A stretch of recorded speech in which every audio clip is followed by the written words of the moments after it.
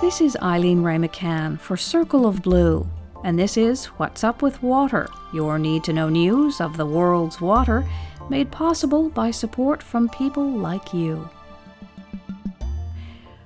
Our survey of news this week comes from the United States. In Oregon, the Statesman Journal reports that it could be months before the town of Detroit can provide clean drinking water once more. The town's water filtration plant was destroyed in the Lion's Head fire in September.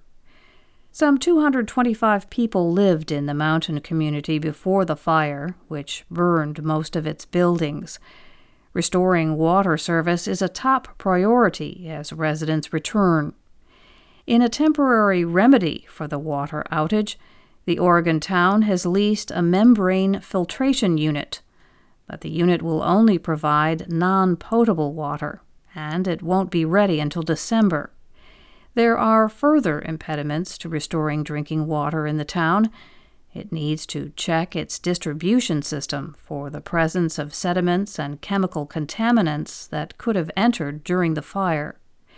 There are financial hurdles as well. Because the water system has not been operating for the last 2 months, the Oregon town has not been able to collect revenue for water service, so it has to figure out how to pay for the temporary filtration device.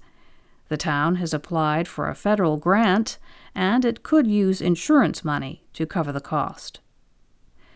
In New Hampshire, state officials say that over 1,000 residential wells have gone dry or are slowing because of severe drought that began this summer.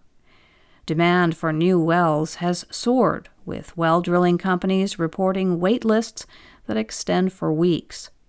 State agencies are providing some assistance. Last month, a state commission approved $1.5 million in emergency funding for low-income households whose wells have gone dry. The funds can be used for bottled water or to drill a new well. The drought is a result of below-average rainfall and high temperatures. The last 10 months in New Hampshire mark one of the warmest such periods on record. In Wisconsin, state health officials are recommending groundwater quality standards for 22 new contaminants, including pesticides and PFAS compounds. The Wisconsin State Journal reports that another state agency, the Department of Natural Resources, will now write the rules for enforcing the standards. That process could take more than 2 years. The state already regulates 138 contaminants in groundwater.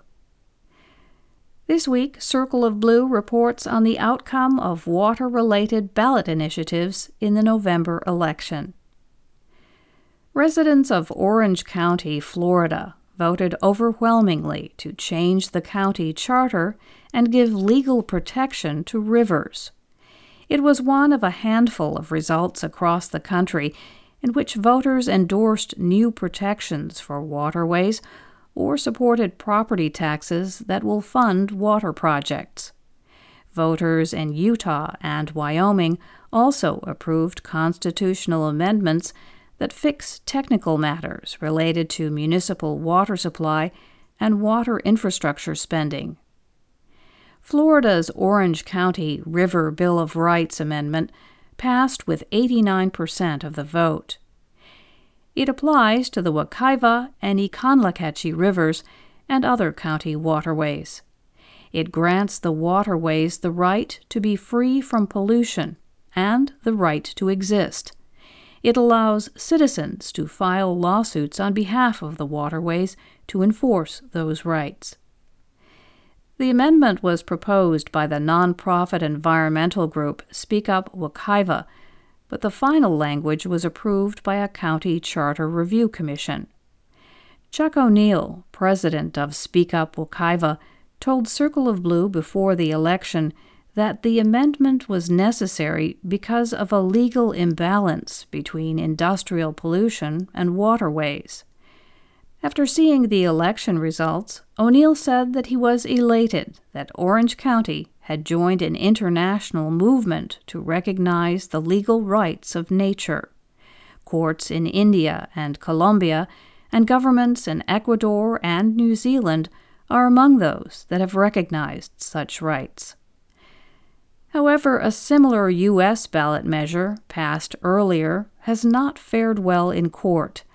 Last year in Ohio, Toledo voters approved a Bill of Rights for Lake Erie, but it was thrown out by a federal judge for being unconstitutionally vague. The Community Environmental Legal Defense Fund, which helped to draft the Lake Erie Amendment, also assisted in drafting the Orange County Amendment. The Orange County Amendment will also face challenges. Florida Governor Ron DeSantis signed a bill in July that prohibits local governments from recognizing the legal rights of the environment. That provision is being appealed by environmental groups.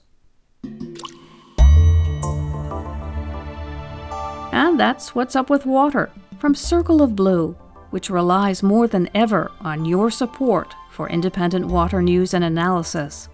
Right now, your tax-deductible gift goes twice as far thanks to Newsmatch. This challenge grant will match your one-time or monthly donation, dollar for dollar. It's a limited-time offer, so find out more and make a difference at circleofblue.org.